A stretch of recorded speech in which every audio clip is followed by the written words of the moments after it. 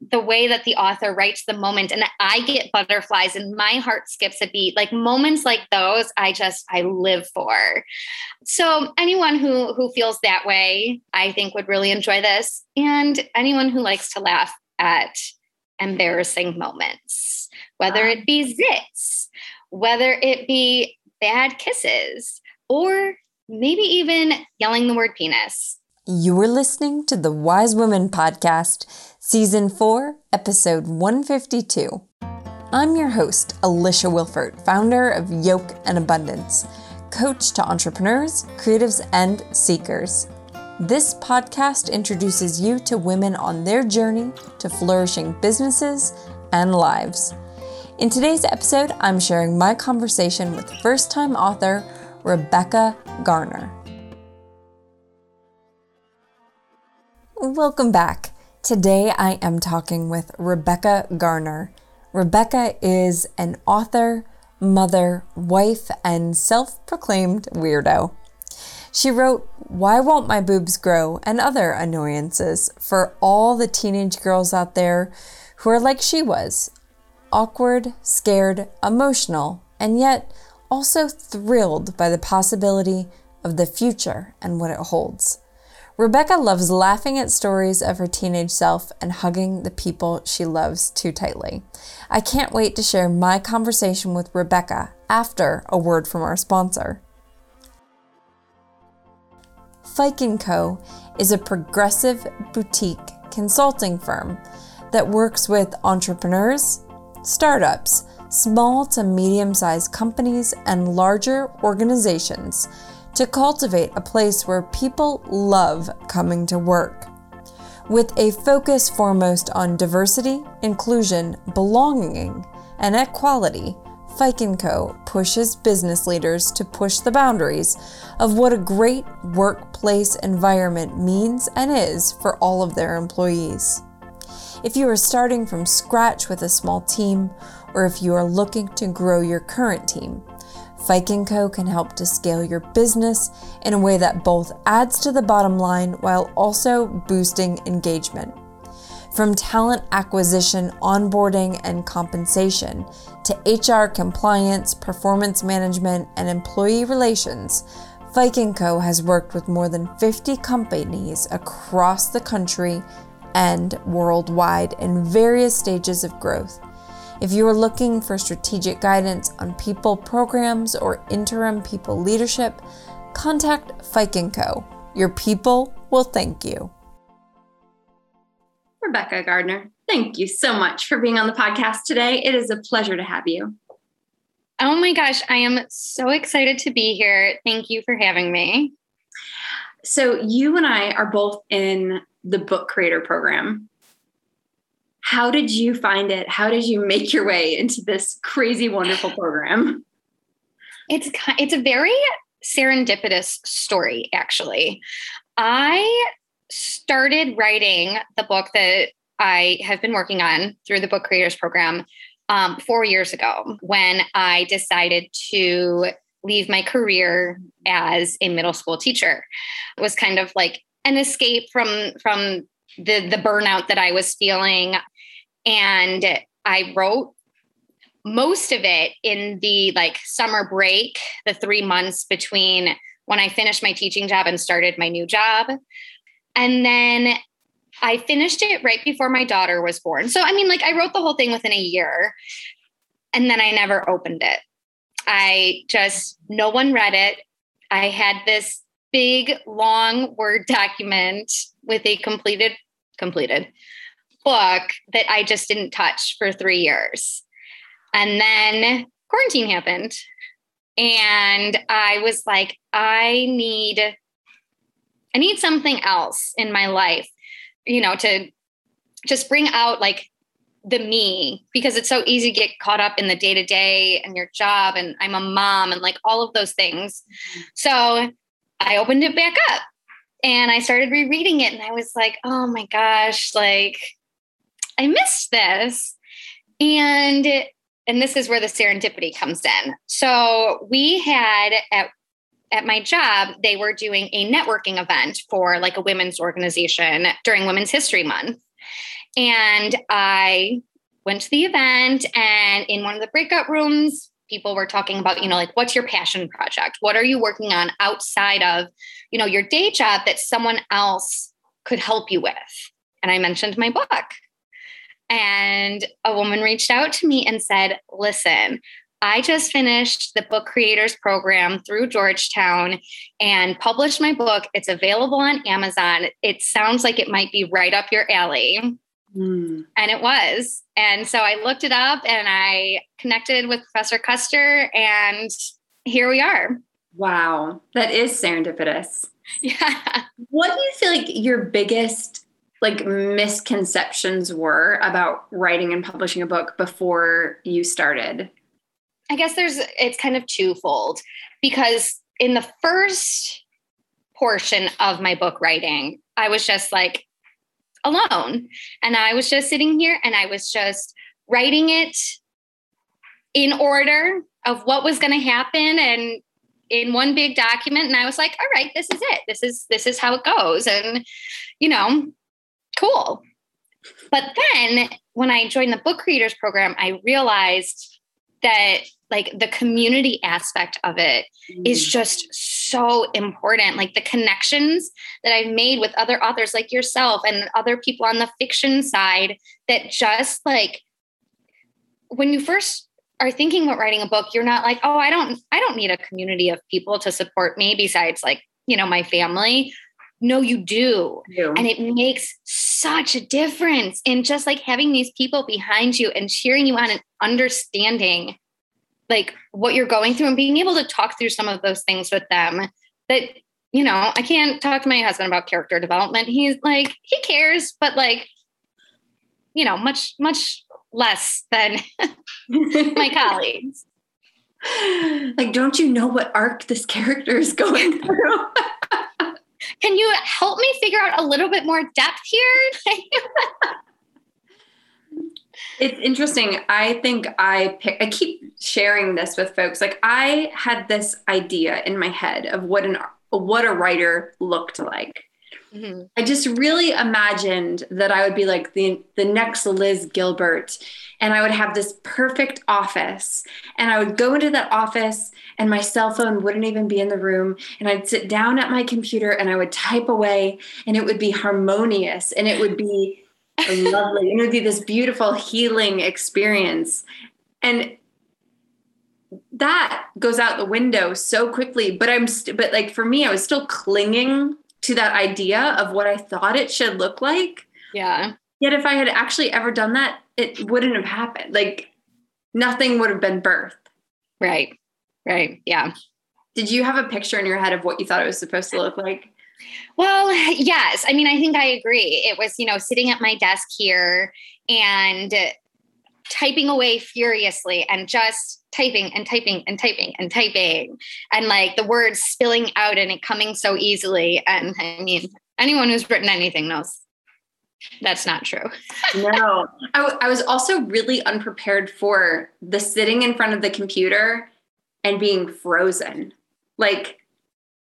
Oh, I don't know what to write next. Maybe I need to go research this. And the amount of researching to spark, I wasn't prepared for that at all. Yeah. You know what? I read, I guess I didn't read. I was on Instagram and I was watching V.E. Schwab's Instagram stories one day. She wrote The Invisible Life of Addie LaRue, Darker Shades of Magic. And she was talking about how writing doesn't always look like typing at your computer or writing in your notebook. Sometimes it's daydreaming. Sometimes it's researching. Sometimes it's just sitting there and thinking about it. And I thought that was just so powerful, so important for me to hear in that moment, that it's okay. Those words are not going to come spilling out of me all the time. Sometimes they will, but other times I'm just going to be staring at the screen. And that means it's time to get up and, like you said, do some research or have a dance party or just do something to get the juices flowing. Yeah. Okay, along those lines, I also had this picture in my head that maybe the writing would be better if I went away for a month and only wrote every day. That was my job, like in a cabin in the woods somewhere. But that also, my life, my job, my interactions with friends, being able to talk about it with other people informed so much of the book and the stories that went into the book that there's no way I could have written it that way. Yeah. And I've had the same vision before too. Like, I'm going to go somewhere by myself and it's going to be just luxurious. And I'm going to sit in a fluffy white robe and I'm going to write. And wouldn't it be incredible? But I totally agree. Like, the conversations you have with people, someone might say something to you and unintentionally just spark an idea or make you think of something that you've been searching for weeks. And I guess it all comes back to like that community aspect of it and how important that is. Yeah. Okay. Now we have to dive into your book. Like I'm sitting here with like bated breath because I mean, even the title of this book, Why Won't My Boobs Grow? And what's the subtitle? Please give us the whole thing. Why won't my boobs grow and other annoyances? Who is this meant for? Who's your audience? I mean, the straight out the gate audience is teenage girls. You know, my main character is 14. So, you know, I would say teenage girls anywhere between 11 and 15 or 16. But I also think it's for people who, like me, can get a little nostalgic for those days. And not necessarily, I mean, I don't think anyone wants to go back to middle school. But like when I read young adult fiction sometimes and they are talking about a first kiss and the way that the author writes the moment and I get butterflies and my heart skips a beat, like moments like those, I live for. So anyone who feels that way, I think would really enjoy this. And anyone who likes to laugh at embarrassing moments, whether it be zits, whether it be bad kisses, or maybe even yelling the word penis. Does that happen in the book? Maybe. Oh, like almost spoilers of what's to come. I can't wait I love young adult fiction. I love it. It's like the more angsty, the better too. I don't know. It fills a hole in my teenage self. Yes, exactly. I totally agree. Like and because I feel like there is a little piece of 13-year-old me alive and well in my heart. And I need to feed her, you know, like she is, you know, my teenage self is such a big part of this book. And like a lot of it, like, I just wish I could go give her a hug and, you know, and tell her that, you know, you're going to laugh at these things someday. But yeah. You know, along those lines, I'm really curious. I think that one of the things that's so appealing about young adult fiction is it feels almost like in a really veiled way, but also not veiled way. It's almost like the authors are trying to go back and give their younger selves advice or a playbook. And so I'm wondering what themes come up in this book that you're grappling with, that you're trying to maybe heal for your younger self. Yeah, I mean, I think probably the biggest one is just that the self-esteem issues. You know, I was that 13-year-old like, why won't my boobs grow? Everyone else has boobs. Why don't I have boobs? Like, you know, and just realizing that, you know, there's so much more beyond that. And they might grow someday, they might not. It's okay either way. But I think that is definitely a big piece of it. And I think another theme that really ended up coming out as I was writing this book was standing up for yourself, which is not something I've ever been good at. I am a people pleaser. I I want to maintain the peace. I want to keep everybody happy. And sometimes, you can't, and you have to step up and say something and stand up for yourself and what you're comfortable with and what you believe in. So it was actually something that surprised me a little bit that ended up coming out as I was writing. Wow. What do you think it's taught you writing this about standing up for yourself? I think just that how important it is, like that disturbing the peace is worth it as long as you're doing that to, stand by your values or your beliefs. And if that's going to end a relationship or a friendship or, anything like that, then it's probably not worth that time anyway. I love that. I love that so much. What do you feel like the process of writing a book has taught you about yourself that you didn't know? Oh, that's a good question. I think one thing is that I'm way more impatient than I ever realized. I've always thought like I had, I was a middle school teacher. Like I thought I had good patience, but I guess when it comes to myself, not so much, just this, I had this idea kind of like we were talking about before of like what this process was going to look like, what was going to come from it. And let's go, let's make this happen. And it doesn't always go that way. And, sometimes I have to like talk myself down and say, take a breath and we'll get there, but just not today. I love that. I love that. Okay. So before we got on, I asked you if you are going to be the next Judy Blume. Tell me how you responded. I mean, that's the dream, right? That's what I would love. I would love nothing more than for my books to, go out and speak to young girls the way that Judy Blume's books spoke to me and made me feel heard and seen and loved. And that's really like when I started writing this book, that was my intention too, is long-winded answer ahead, I apologize. But when I started teaching, or even when I was still in college and someone would ask me, oh, Rebecca, like what grade are you going to teach? Like first grade, second grade? I was like, oh no, the little ones aren't for me. And then they inevitably say, oh, so like high school? And I'd say, no, like 7th or 8th grade, probably. They'd be like, what? Why? Oh my gosh, they're horrible. And I write about this like in my author's note as well, but like, yeah, teenagers can be horrible.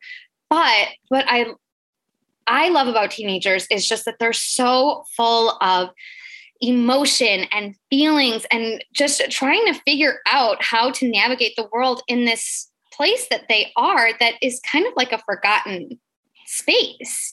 People jumped immediately from second grade to high school.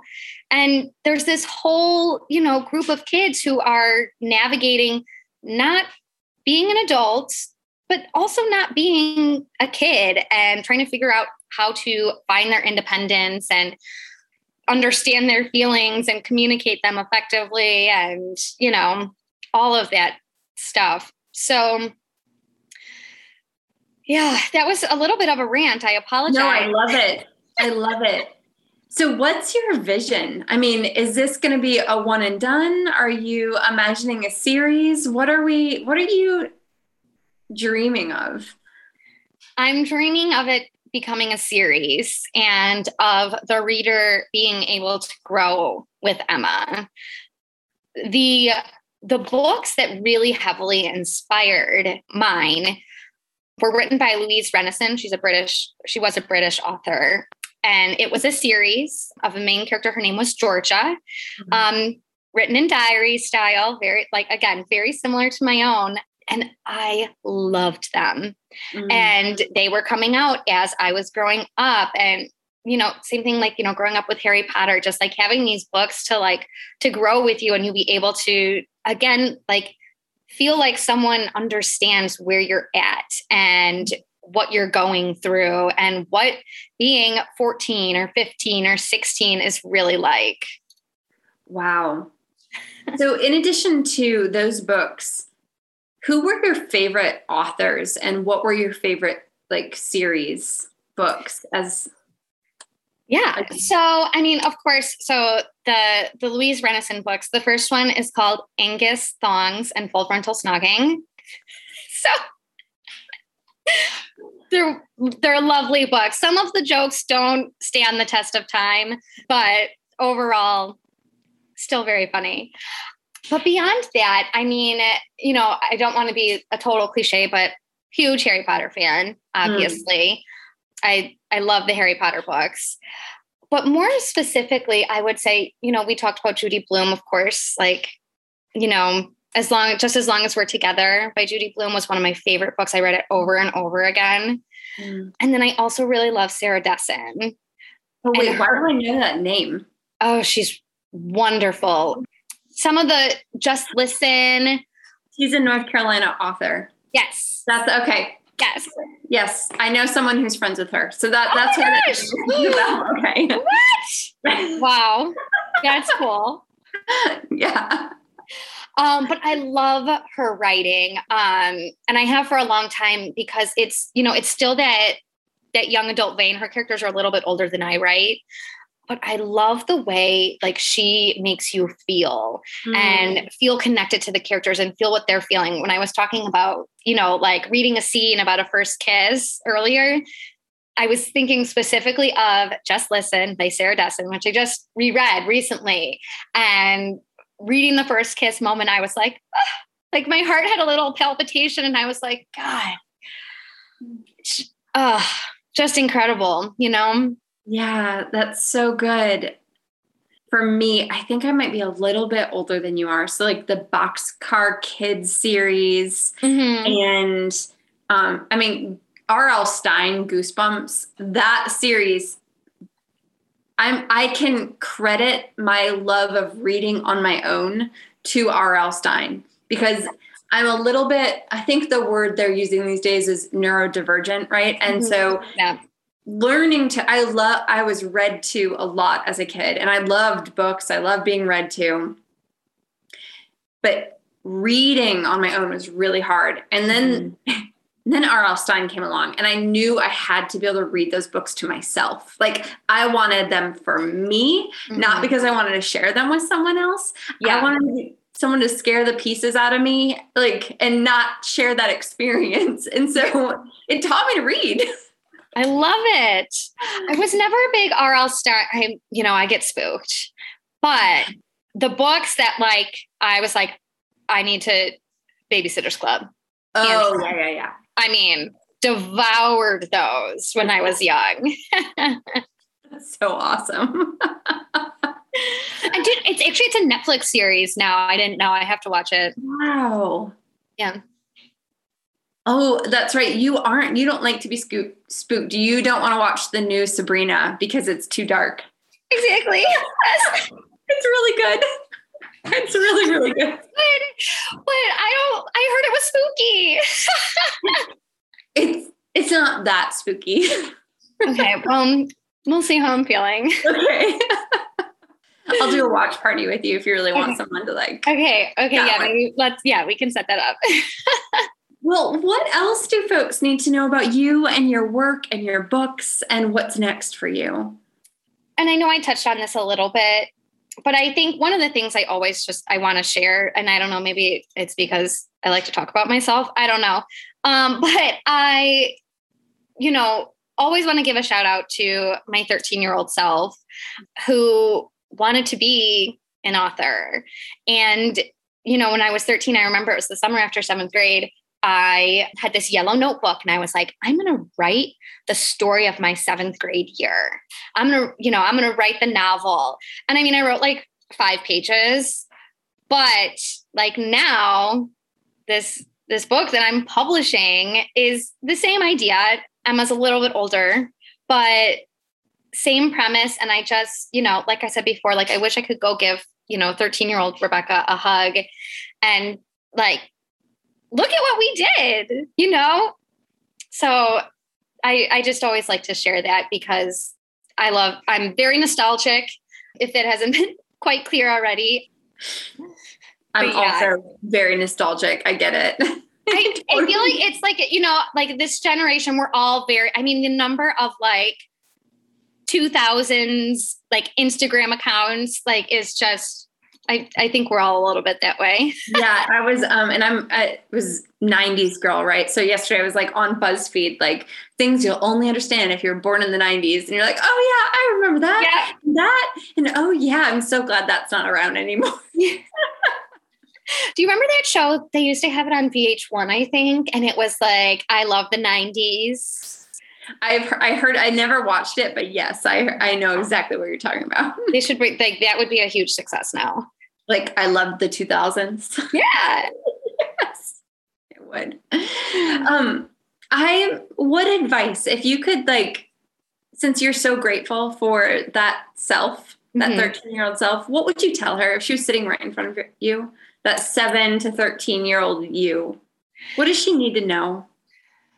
She needs to know, first of all, that her boobs are going to grow. Honestly, that would be her first question. Secondly, I would say that your life does not need to be ordinary, that you can be an author. You can publish a book. You can, speak it into existence. You can be the next Judy Blume. And just, you know, don't let that spark die, and, you know, just keep going. You can do it. Well, I needed that today too. And the last question. Where can folks find you? People can find me on Instagram is the place I am most active. And you're amazing by the way. Thank you. My handle is just Rebecca Garner _author. Tried to keep it simple, but that's where I am most active, and you can learn the most about me. We will link to that in the show notes, and this is going to be published. This episode is going to be published during what is your pre-sale campaign. So we'll also link to your pre-sale campaigns, because I know that I want a copy of this book. So I'm sure other people will want a copy of it too. If you want to go indulge your 7 or 13-year-old self, I highly recommend going to support Rebecca in her pre-sale campaign. And the last questions I have for you is, how do you live a life of abundance? Okay, so I've been thinking about this question a lot because I've listened to your podcast before, and I've heard you ask the question. I'm like, okay. So I've been thinking about it a lot. And I think my answer is twofold. I think the first thing is similar to what I was just talking about with the advice to myself, is being open to new opportunities and not being afraid to take the leap, even when it's a little bit scary, because the reward can be so worth it. Mm-hmm. And the second thing is just super simple, but so important to me. And that's just love, giving it, receiving it, writing it down. That is just the most important thing in the world. Rebecca, thank you for sharing that. And thank you so much for being on the podcast today. Thank you for having me, Alicia. I'm so happy I was able to do it. Likewise. A huge thank you to you for tuning in today. Let's do it again next week. In the meantime, I've got a quick favor to ask. If you enjoyed today's show and know another woman who needs to hear this episode too, can you share it with her right now? Just text her the link and be sure to let her know why this episode is a must listen. Remember, sharing is caring, so spread the love. Thank you so much for being a part of this Yoke and Abundance community. I do it all for you. I hope these episodes make you feel seen, heard, and loved. Now, a huge thank you to our sponsor, Fike & Co. Thank you to Ira Sterling of Julia Sound Recording for our theme music, and thank you to my editor, Tumani Johnson of FX Media, for his work on today's episode. Keep creating, making, and sharing it with the world, because that is true abundance.